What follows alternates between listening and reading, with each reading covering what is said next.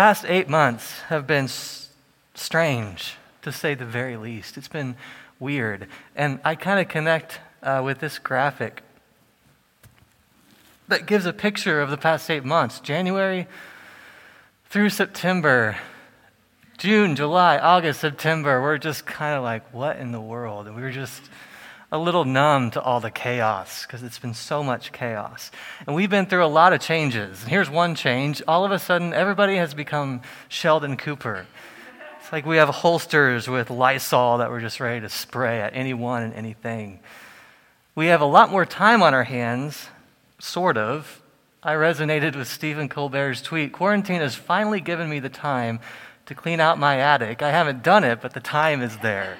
We have a list of things we could do with all this extra time. And then we have all of these virtual meetings. Zoom fatigue is now probably going to enter like the psychological vocabulary of problems that we struggle with. My boss turned herself into a potato on our Microsoft Teams meeting and can't figure out how to turn the setting off. So she was just stuck like that the entire meeting.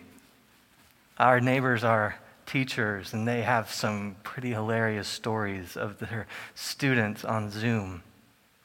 And in addition to the pandemic of COVID-19, the pandemic of racism, I'm going to go ahead and say the pandemic of politics. Many of you have had your own life challenges and chaos on top of everything that's going on. It's been hard, and in light of all those challenges, we're kind of unsure about what the future holds. We're unsure of what it's going to look like as we head into fall and winter. We're unsure of what our country is going to look like with an election coming up. I'm asking, what will the church look like in a post-pandemic world? Both here, locally, and globally, Christianity as a whole. And with this uncertainty, I believe comes an opportunity. It's a chance to kind of look at our lives and our practices in a new way as we kind of figure out what is essential and what's non-essential. And with churches closing their doors and no longer being centered around a Sunday morning service, I think Christianity itself is in an opportunity, a place to ask, if we could do this differently, what would we change? If we've been given a reset button, what would we do differently? What would you change about church? Not just this church, Christianity. What do you think society wants to see changed about Christianity?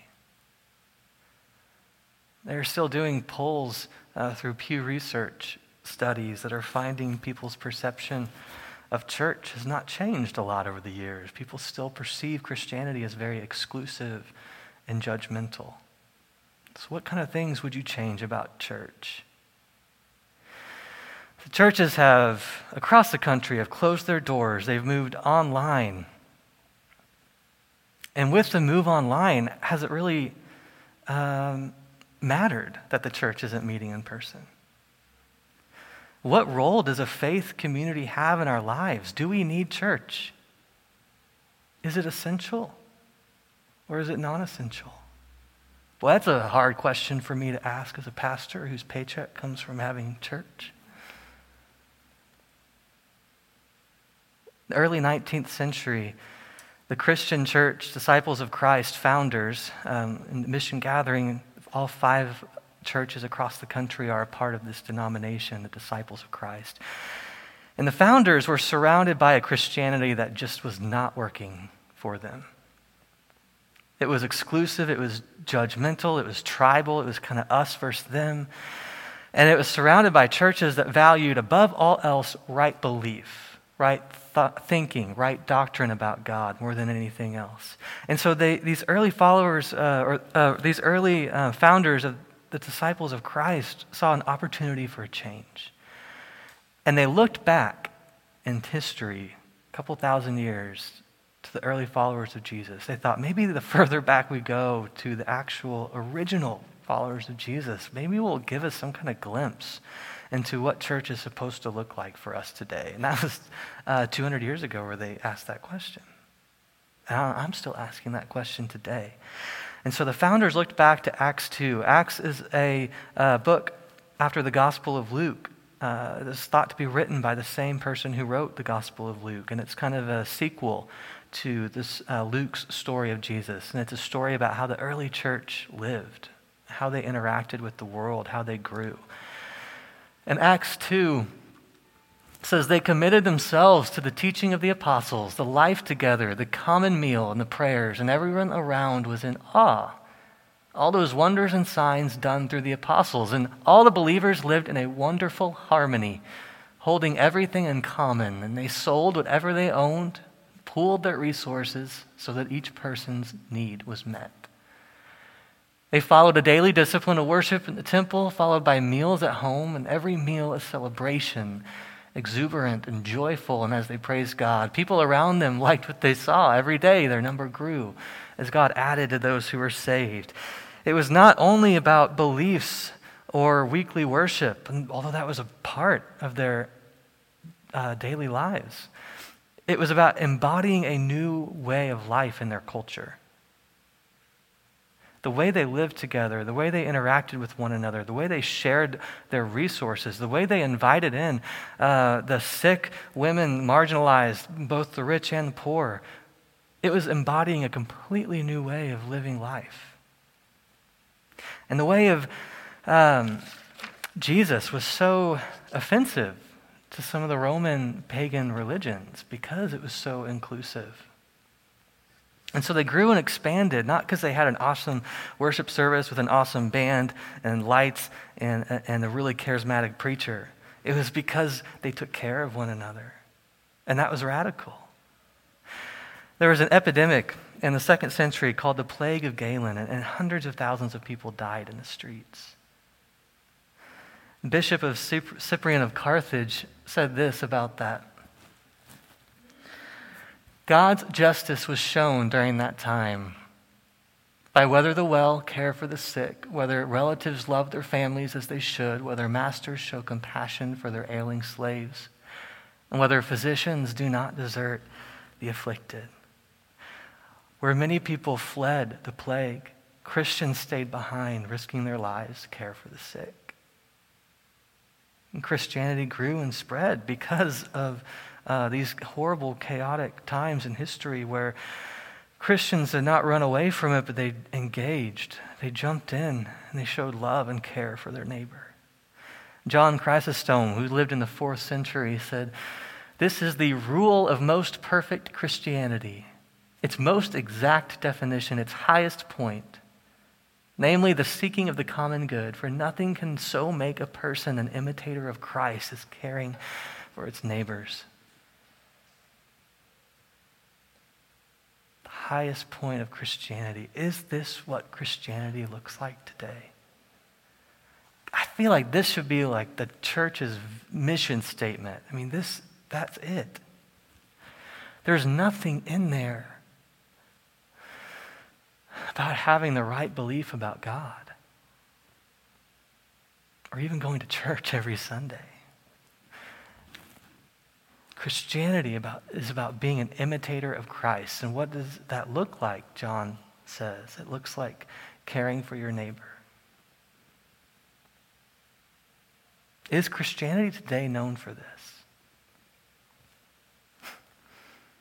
In the first centuries, thousands of Christians left cities and they fled to the desert. And they formed these monastic communities. They gave up wealth and they gave up comfort to kind of form these new ways of being in the world. And we call those people the desert fathers and mothers. And some of their teachings have survived today. And one of these desert fathers, Saint Benedictine, he gathered people together and he formed what he called a rule of life. A way of kind of being together, a way of living in community that led to kind of a deeper connection with each other and with God. Dorotheus of Gaza was one of those desert fathers. He said, each one according to their means should take care to be at one with everyone else. For the more one is united to his neighbor, the more he is united with God. These rules of life help create unity among people. What are our rules of life as followers of Jesus? I'm so thankful that you all have continued to help us care for our neighbors over the past few months with providing the meals in Issaquah and donating hygiene items for kids in need. And I know many of you have offered to help your own neighbors deliver groceries and purchase items and run errands. Rob helped one of our neighbors put eye drops in her eyes when she couldn't do it herself after surgery. Y'all are doing this stuff, and I'm thankful for that.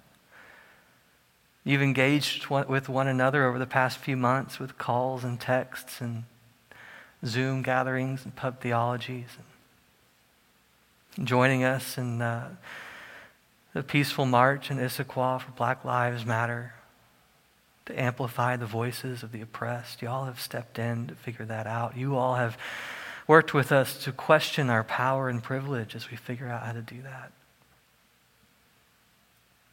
So let's keep questioning, let's keep loving, and as a faith community and individuals, I want to challenge us to commit to 4 rules of life that we believe the early followers of Jesus committed to. And we are partnering with the mission gatherings across the country and talking about these 4 rules of life that we want to embody and commit to. And we're going to be talking about those in depth over the next few weeks. And the first one is to live together. We'll talk about practices that we can take every week, every day that help us connect with one another more deeply, with our families, with our partners, with our kids, with our neighbors, with each other. We'll talk about a commitment to live simply, to oppose the way of greed, to live a life of generosity, and to oppose consumerism at its core. How do we do that? What does that actually look like as a community of people who embody this value to live simply? We'll talk about the commitment to live aware of the presence of God every moment of our lives. What are the spiritual practices that help us stay present and grounded? How do we connect with God and our everyday activities and our bodies? How do we connect with the source of life and love throughout our day? What does that look like as a community who does that? And then finally, we'll talk about what it means to live engaged. We are distracted, or at least I am, distracted and overwhelmed. What does it mean to wake up to the needs and the sufferings of those around us? And not just pour a glass of wine and numb out with Netflix, but what does it mean to be engaged, to wake up, to address the suffering of people around us? What does that look like as individuals and as a community? We have an opportunity right now to reevaluate who we are, what we're doing as individuals, as a faith community. To ask, are we making a difference? Are we caring for one another? And this is the big question. For our church and Christianity, would Issaquah, Sammamish, and the East Side care if Mission Gathering wasn't here? That's a big question to ask. By asking the question, that will lead us to engage in practices that ensure, Mission Gathering, they love their neighbor. They take care of people who are in need. So we are in a unique opportunity, a unique place to ask these questions, to evaluate what is important right now. A couple of weeks ago, we found out that my grandpa was given 2 weeks to live. And the last week, Bampa, we call him Bampa because his first granddaughter tried to say grandpa, and what came out was Bampa. And so for 40 years, we've been calling him Bampa. Last week, Bampa was moved to hospice care, and he's been a pastor of the Southern Baptist Church for 67 years.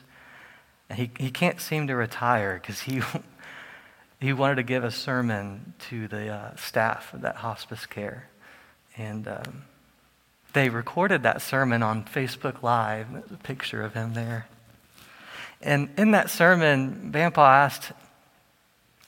asked himself, what do I want to say in the sermon when I only have 2 weeks to live? And he asked himself during that message, as he looks back on his life, how would I live my life differently if I could do it over again? And Grandpa said, I would be more kind.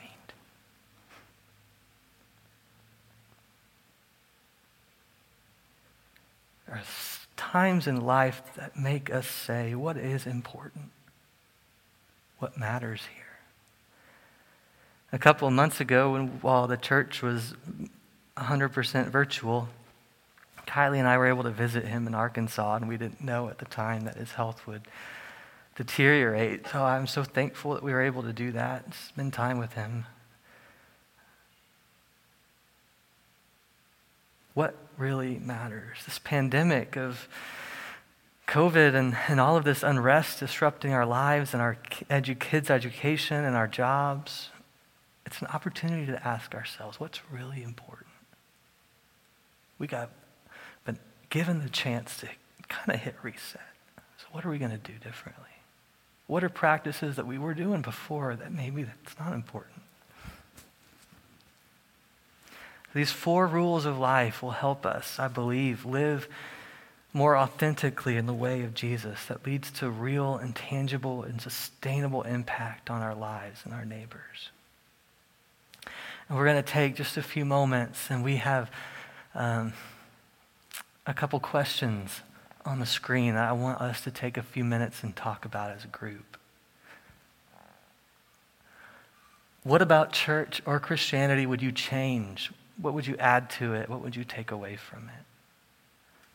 Whether that's mission gathering or whether that's global Christianity as a whole. What would you keep the same? What spiritual practices do you do now that keep you engaged and connected to a source of love, to God? What kind of things would you want to add? We'll take just a few minutes, and Mark's going to put on some background music for us, and if y'all are at home, you can talk with the people around you about these questions. And then in a few minutes, we'll come back together and take communion.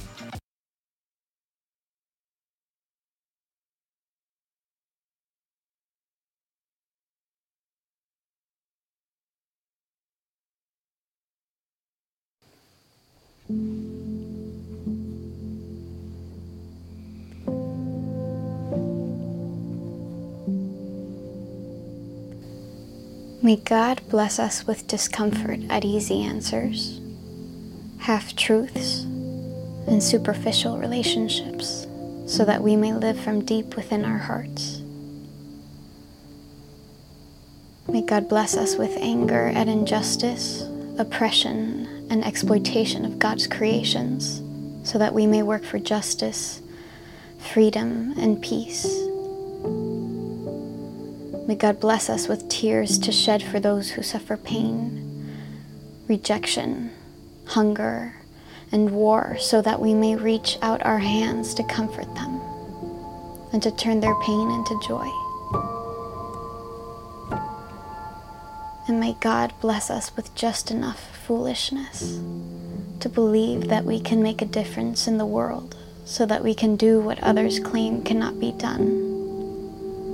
To bring justice and kindness to all our children and all our neighbors who are poor.